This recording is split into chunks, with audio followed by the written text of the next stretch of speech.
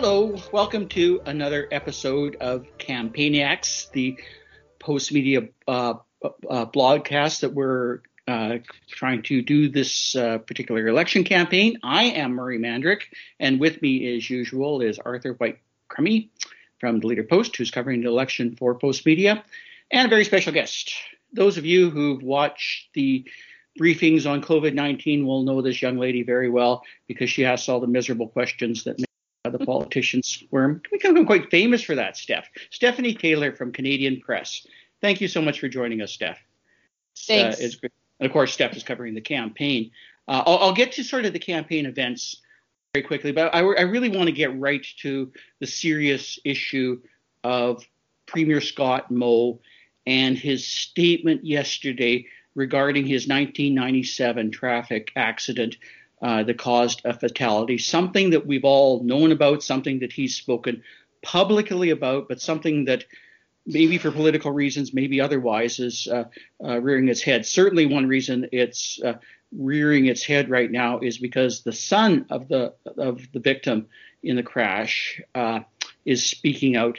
And Stephanie, you've talked to him. Can you tell us what he said and what your thoughts are in terms of what I thought was a pretty moving statement on the whole incident? This is the first time that I believe, and Murray, you can correct me if I'm wrong, that we've heard from the family of the victim.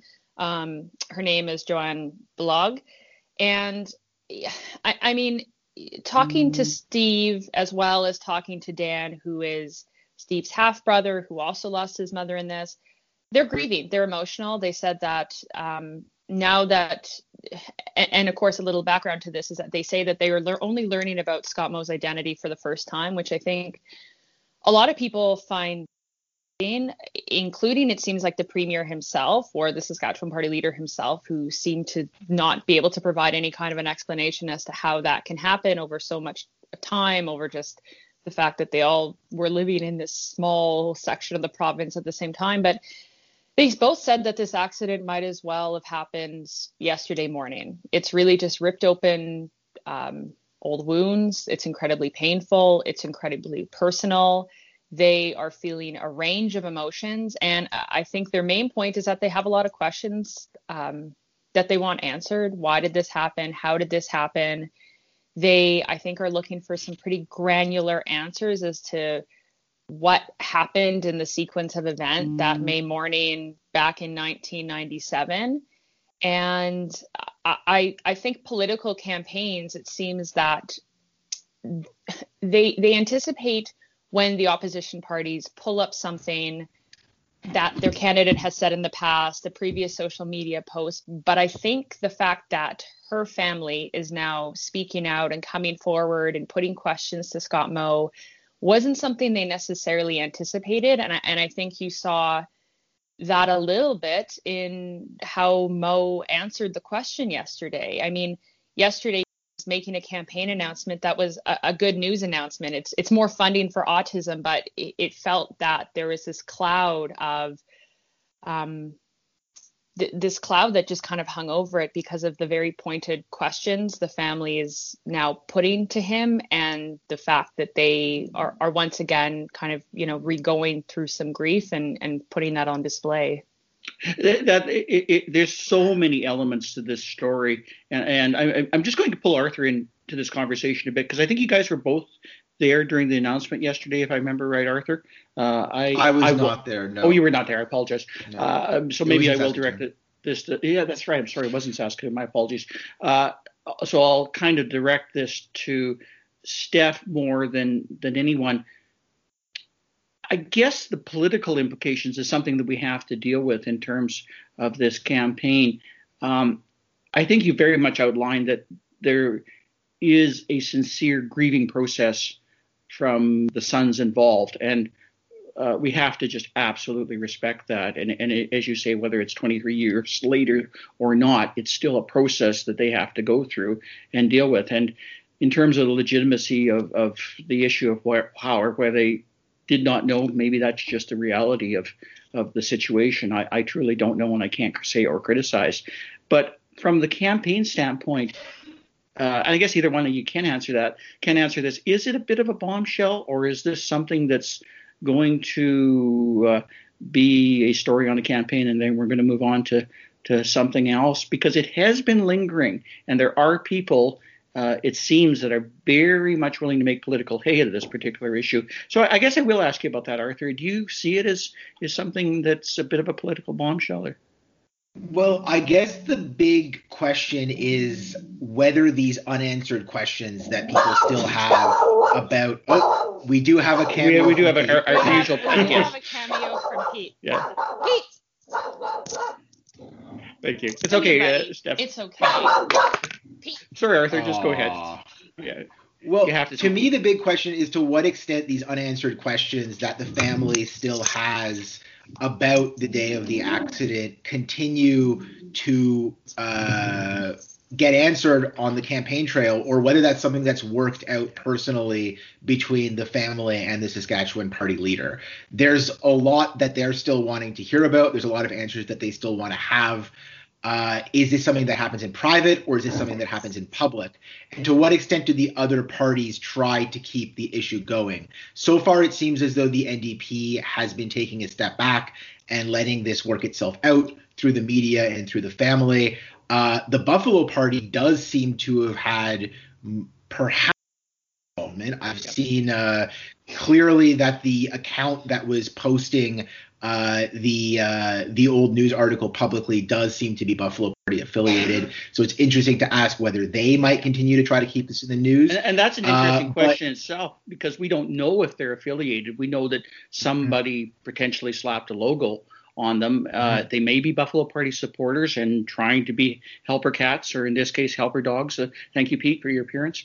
But it might be a situation where somebody is just making menace with this situation because they have their own axe to grind, because they think they're being politically helpful. Help us a bit here, Steph. How did this come to light to the family? They say they saw it on social media. They were alerted to it on social media, or someone alerted them. Can you enlighten us any? Yeah, so last week, anyone I think who has been following the campaign a bit closely or been on Twitter saw that there was a Twitter account.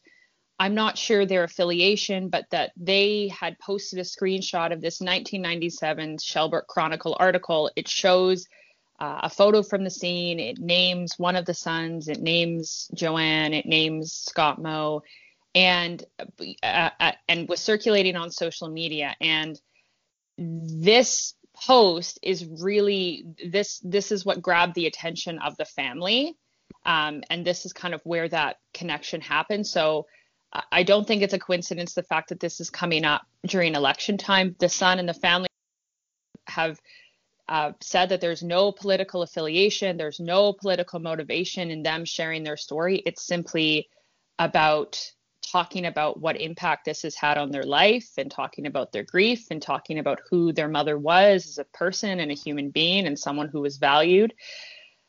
I think in terms of, is this a bombshell or not, I'm not sure how to characterize it at this point. I mean, there's lots of chatter still on social media, but I think one of the questions is, how much does that make its way to the campaign trail? Like, how much traction does that actually receive in the wider public?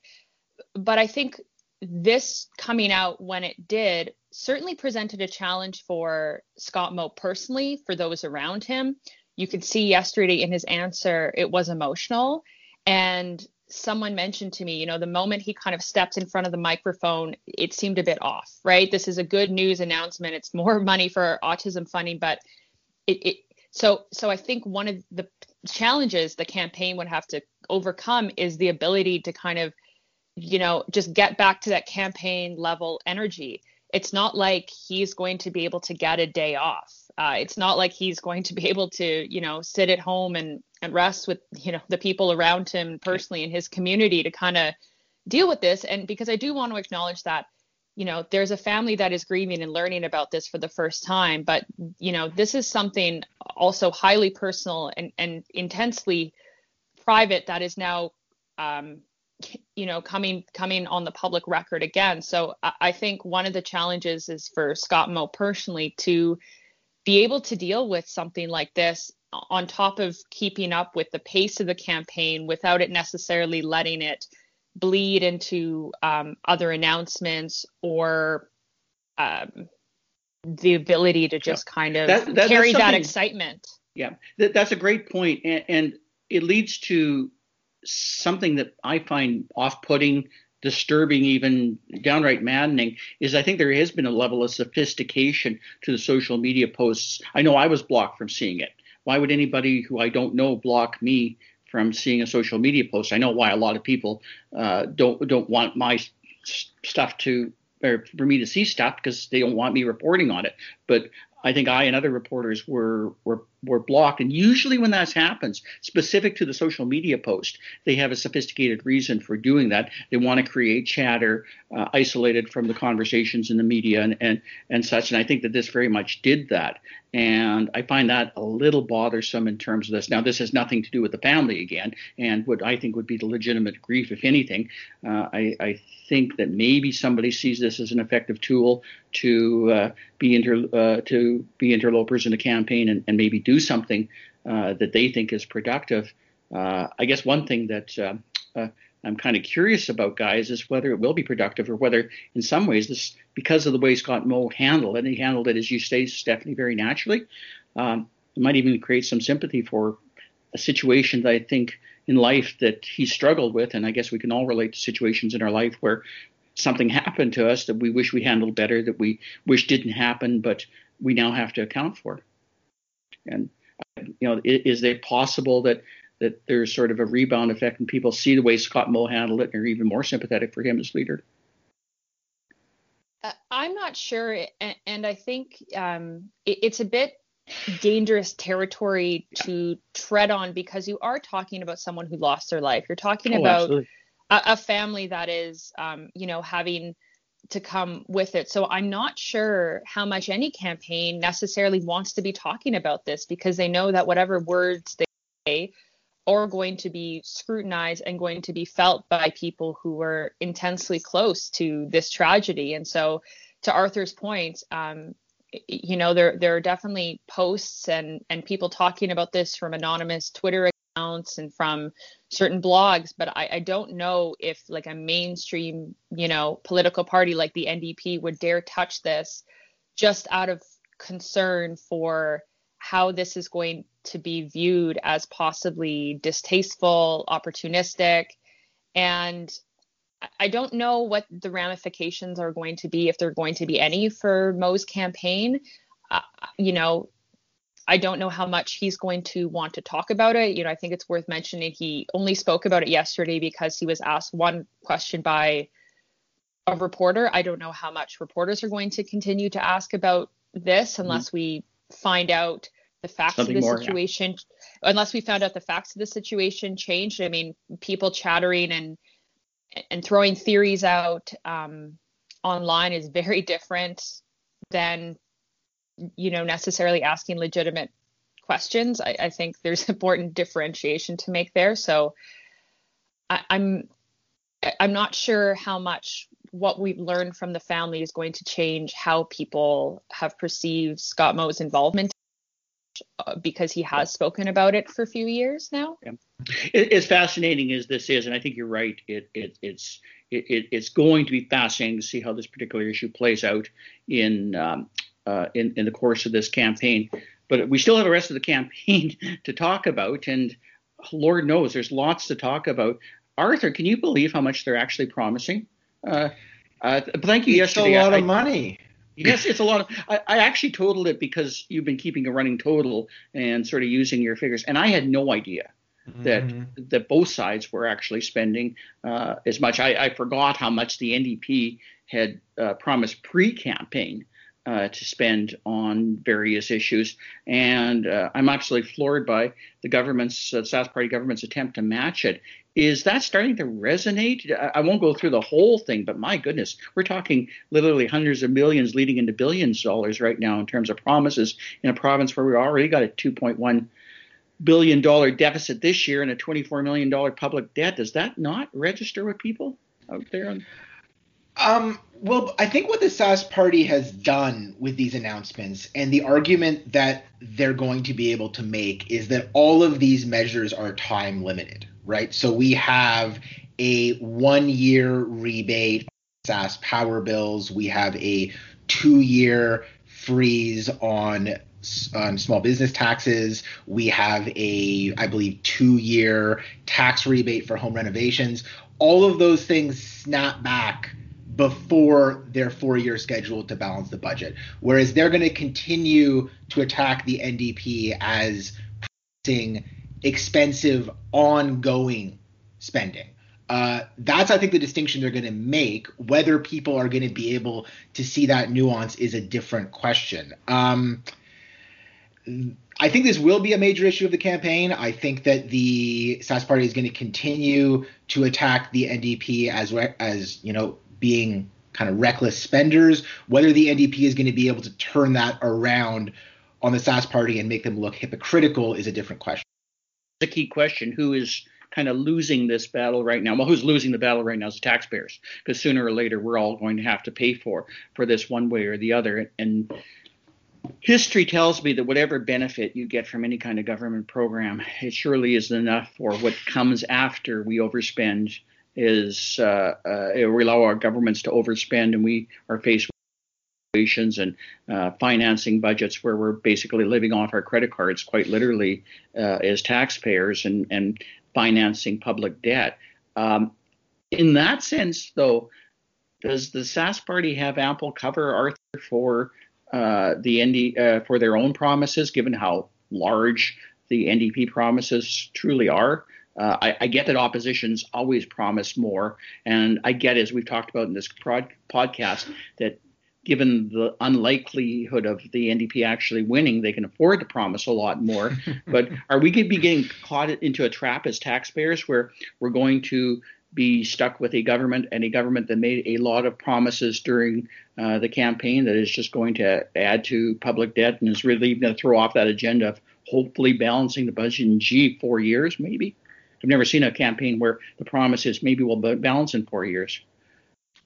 Again, it depends on whether they stick to the schedule that they've set out with a lot of these promises, and whether we've seen the end of this of this game of upping the ante on affordability promises. Do these actually expire when the Sask party says that they're going to? Really, what's more uncertain is the state of the economy and the revenue forecast that the government has set out in their budget and their Q1 update. I mean, they can cancel those expenditures, but they can't control the price of oil, and they can't control the rate of growth of the economy to the same extent. So really the question is, do they earn the revenues that they say they're going to earn?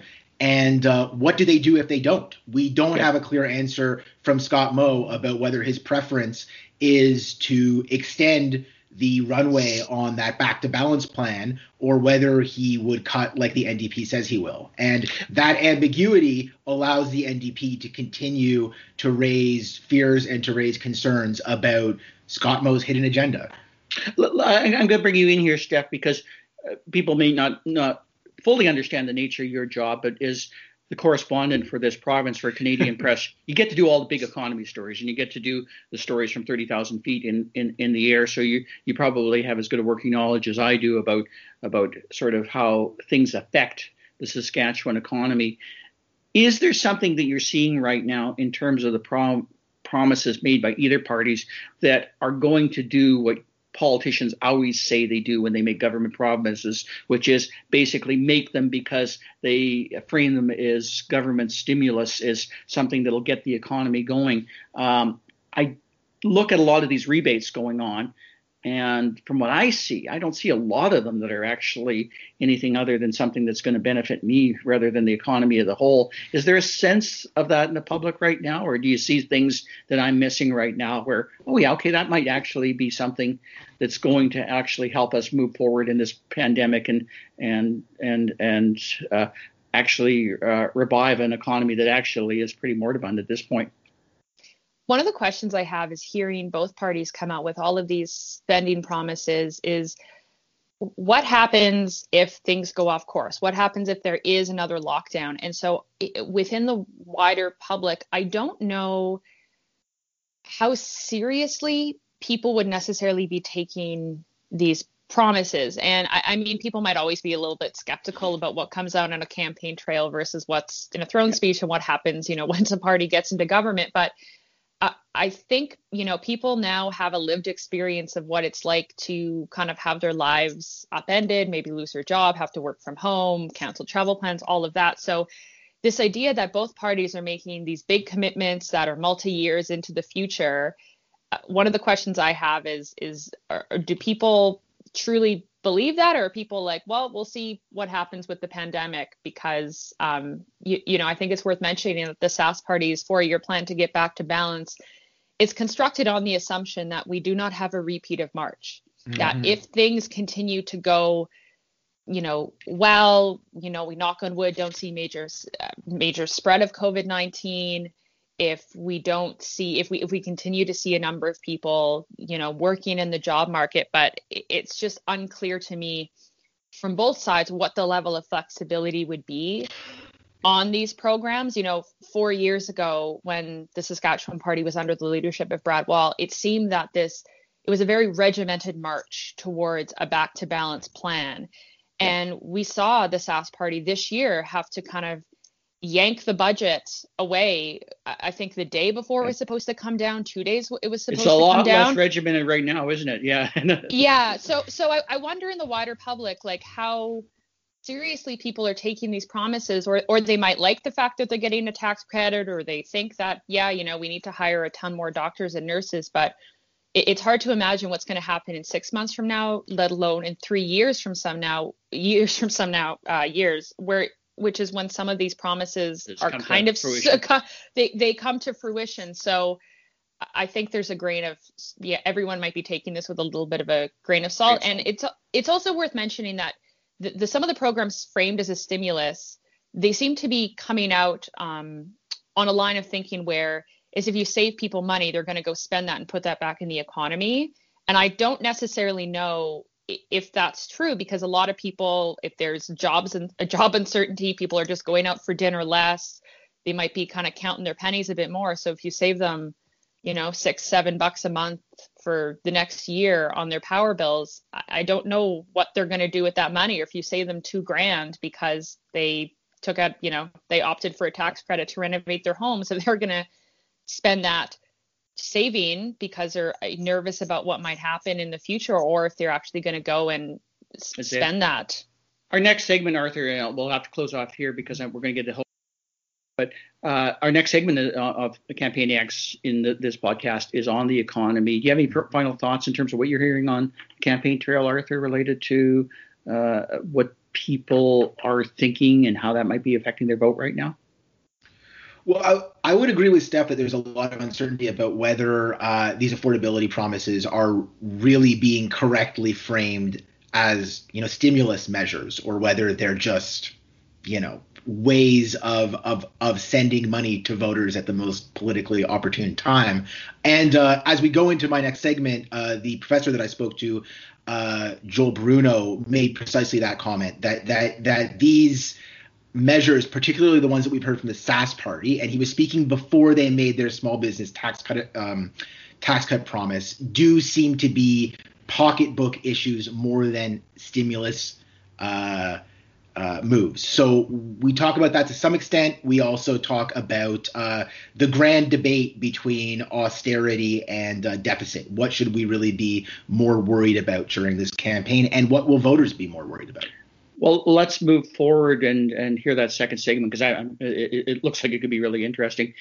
Arthur, Stephanie, thank you so much for joining us this week. Good luck on the campaign trail. Next week, the debate, and we'll see how that goes. That will be it from us from this week, and stay tuned for the next half of this segment.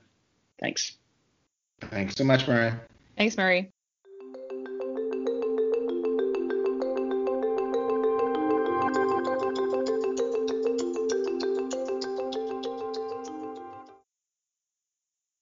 Hi, everyone. This is Once again, Arthur Whitecrummy from the Campaigniacs podcast of the Regina Leader Post and the Saskatoon Star Phoenix.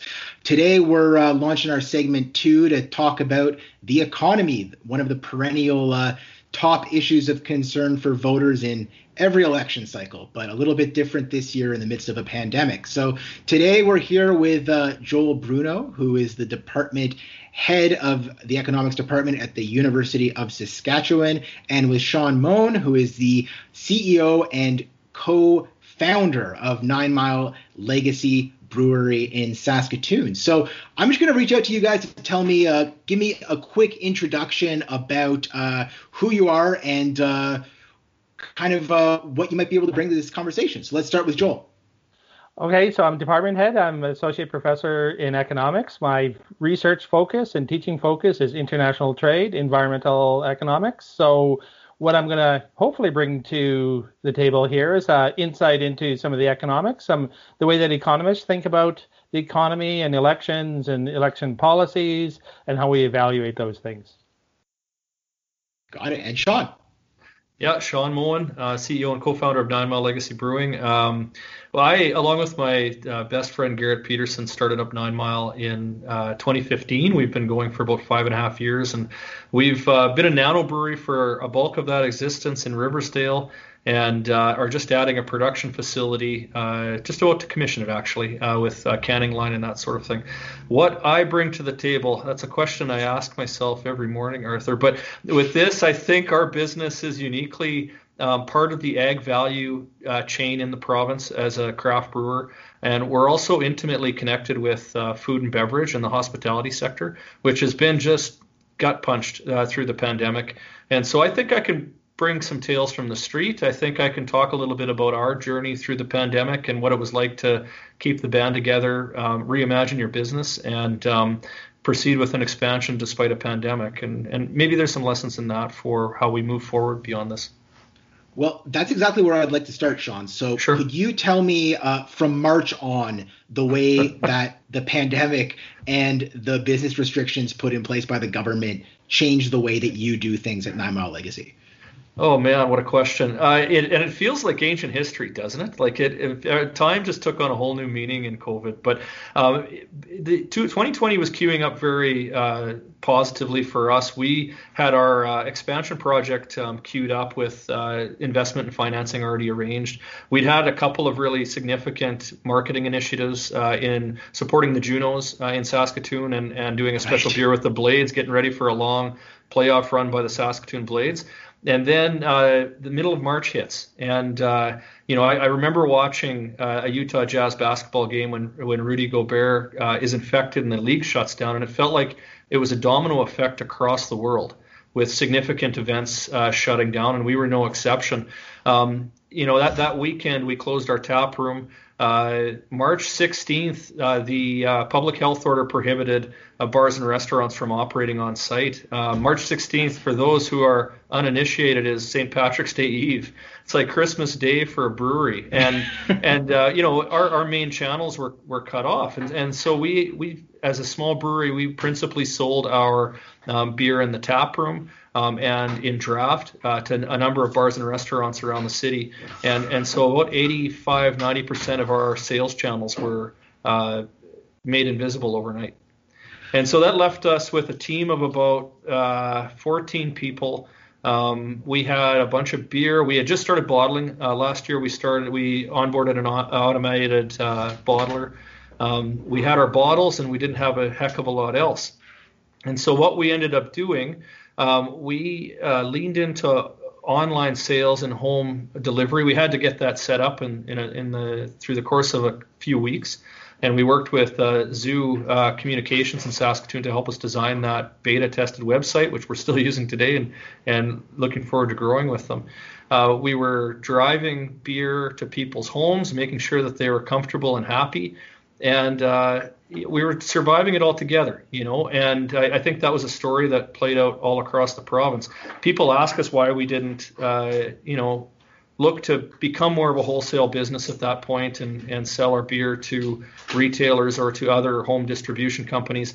The short answer to that is we needed to protect our people. And so to do that, we needed to maintain high margin sales and create sales channels. And so we've powered through the period. We've slowly clawed our way back over the last few months, and it worked our way out of wage subsidy eligibility is kind of the new way we think about things now in the business sector. But really proud of my team for thinking through it and reacting to a public health crisis and also responding to several of the restrictions that were placed. So that's kind of a short sketch. Of course, we're here to talk about politics, and I'd like to ask you how you would assess the government's performance in being there to support businesses like yours. Were the programs that the provincial government put into place at all helpful for you? Yeah, we made use of them for sure. The one that we made use of was the provincial small business grant program, which I thought was really effective, and it was issued twice. So in cumulative effect, it was about $10,000. It was there was an absence for a period of time where it was a number of businesses were needing to change significantly. They weren't employing people because a lot of people had been laid off at that point. So things like the wage subsidy were fine in theory, but they weren't in practicality. And I do think the provincial government stepped up in a way that allowed people some kind of seed money to change. And we used that money for our web store. So, it wasn't the panacea, but it was something that allowed us to continue to step forward. Okay. Joel, I'd like to zoom out a bit now and go to you. Ask what we're seeing in the data in terms of the kind of devastation that this pandemic has wreaked on the province and to what extent we're succeeding in bouncing back from it.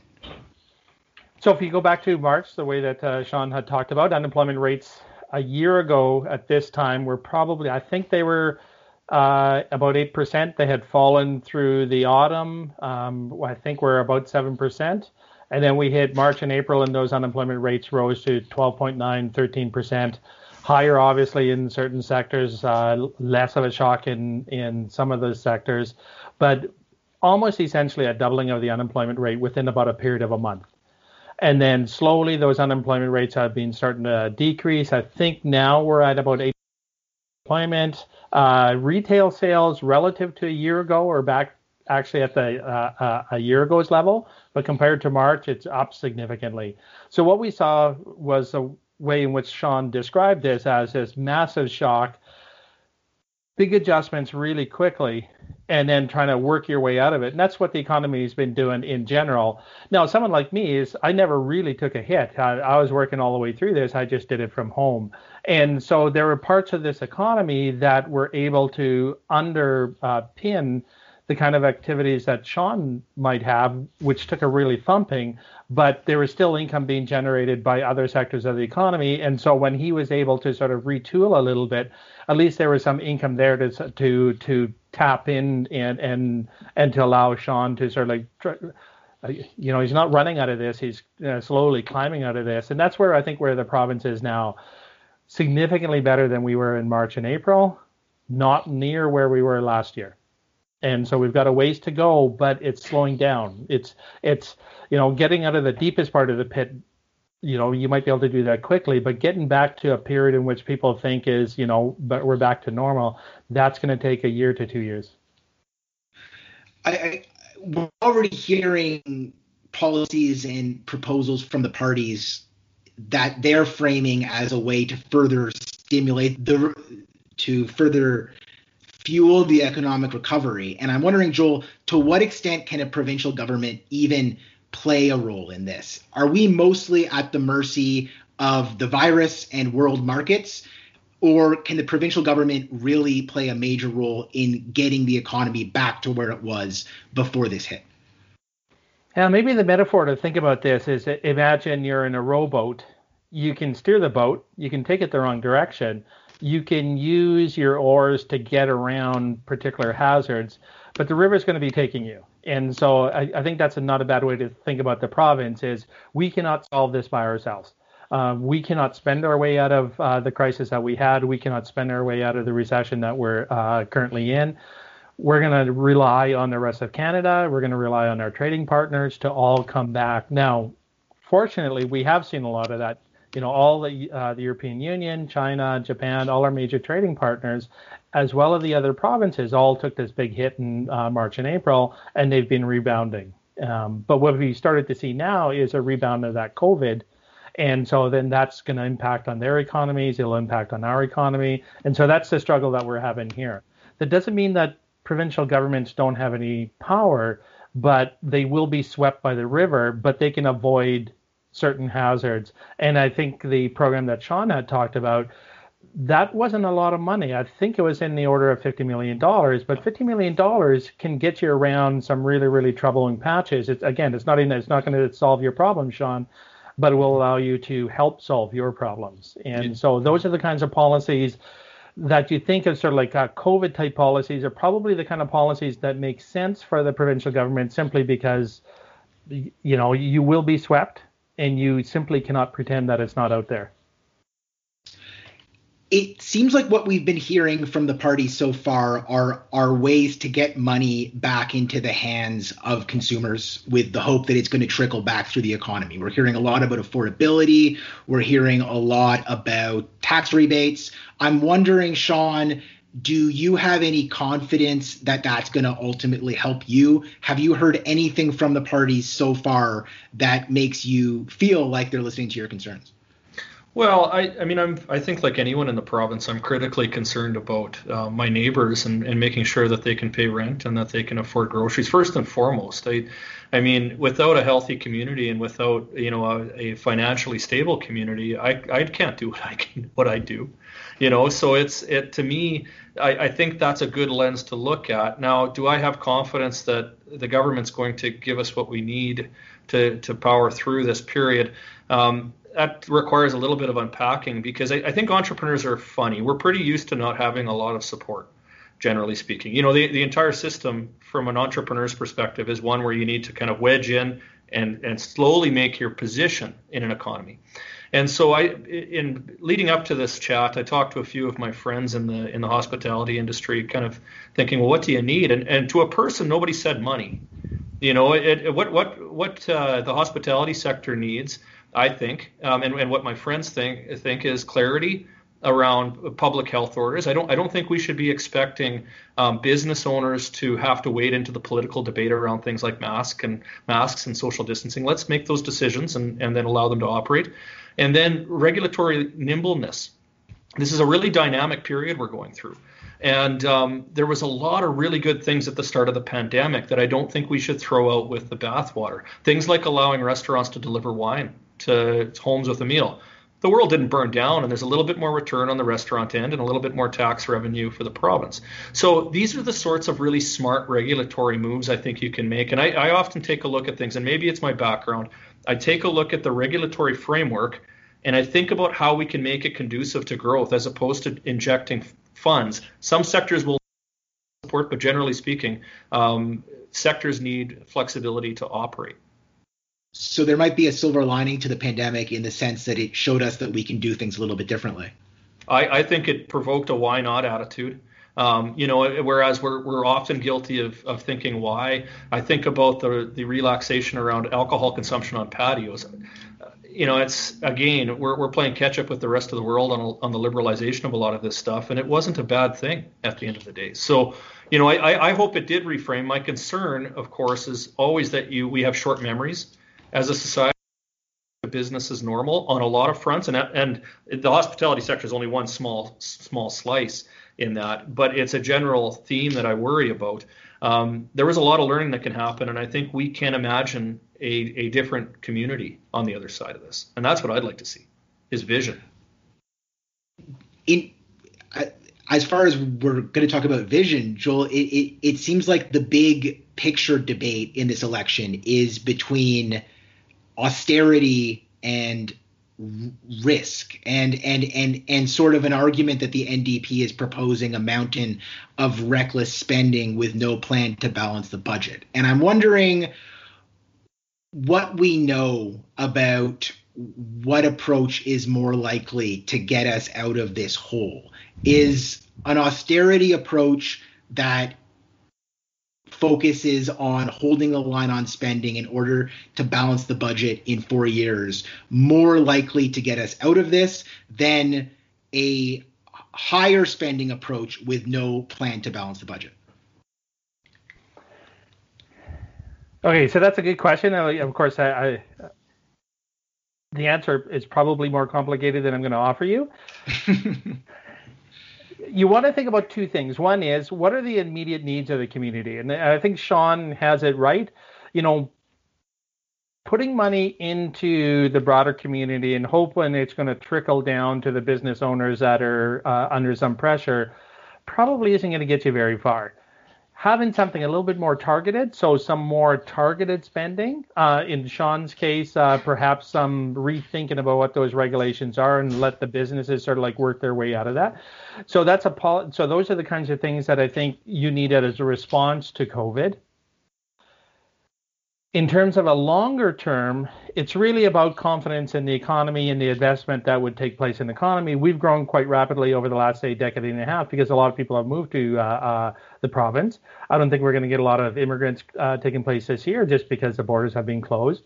But a lot of the people that have immigrated to Saskatchewan have come from other places in the country. So some sense of confidence in where Saskatchewan's going, in that, that ultimately we're going to have a solution to that problem. So you can see the Sask Party is essentially saying, yes, we're going to run big deficits now. That's what you do during a crisis, but we're going to try to come out of that and then balance our budget, within a 4-year time period.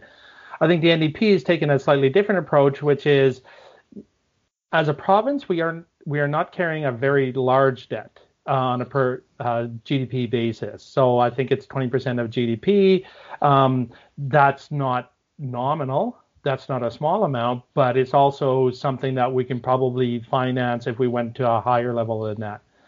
So I don't think the total debt per se would decrease confidence in where the Saskatchewan government is going, but wasting money is never a good thing. So whatever programs are being put forward, you want them to be money well spent. And if it's money well spent, then I think people in Saskatchewan are willing to pay for that. Now, maybe this year's a bad time to pay for it, and I'll put off some of the bills, but maybe next year, the following year, I should pay for that. So this idea that you're going to balance the budget quickly I don't think that's a bad idea. I think any prudent government would think about balancing the budget in the near term, because quite frankly, in 10 years, this can happen again, and we don't want to be in a position where we're even carrying even more debt. So getting to a balanced budget going forward it seems to me it's going to minimize risk in, say, a decade's time. So, let's think about the policies that either the parties are bringing forward. And if it's a dumb policy, it's dumb. You shouldn't do it. If it's a good policy, make sure that it's going to work well, and then figure out how to finance that. And, maybe this year's a bad year to finance some of those programs, but I don't see a really long time horizon necessarily in terms of financing it. So I'm not sure if I answered your question, but, I think maybe we want to separate a little bit of the COVID responses from sort of like a longer term economic planning where we're going in, say, 3-4 years. Got it. Sean, I'm wondering, you described yourself to me before as something of a nonpartisan voter. You're not necessarily aligned with one party or the other. And I'm wondering, from your perch, are you hearing anything that makes you lean in one direction or the other? I think I'm probably a business person, and you got to be nimble when you're a business person.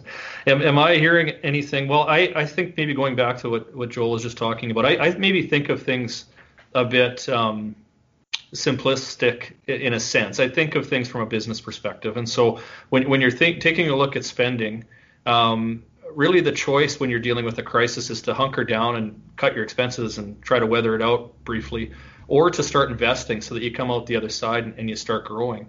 I think, so we have a municipal election coming up with in Saskatoon as well. And you have kind of a difference, I think, in terms of platforms that talk about investment and vision and kind of structuring out how we're going to continue to grow this thing. And you also have platforms that talk about what I think of as small potato issues. I don't think that small potato issues are going to get us through this, because it just results in government spending for the purpose of keeping our heads down and treading water for a bit and then getting out the other side.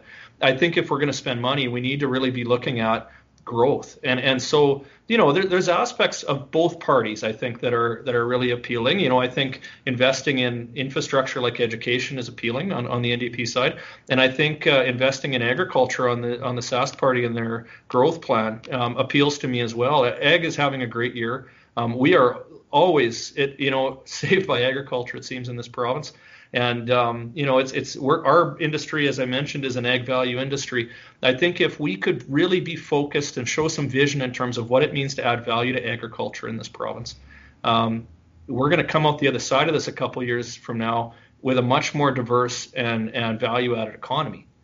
And so, I don't know if I can necessarily point specifically to one side or the other on that issue, but that's the sort of theme that I'm looking for, as opposed to what I would think of as small issue points that are going to score points with voters and win some votes.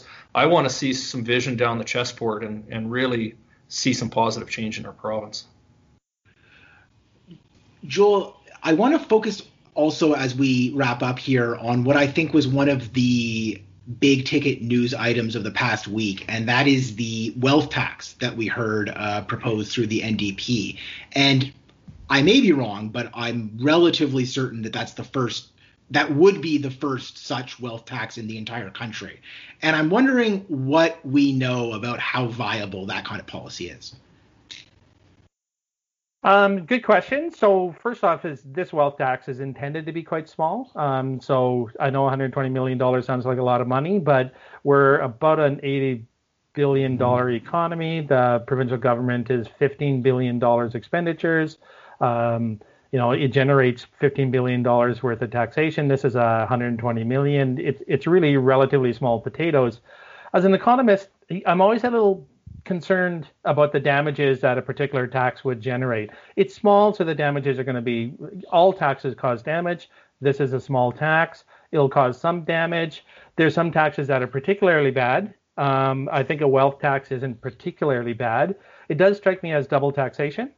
So you're taxed on income, you make an investment, now they want to tax you again on the, when you make an investment, you get taxed on the accumulation. So now they want to tax you on the stock that you have.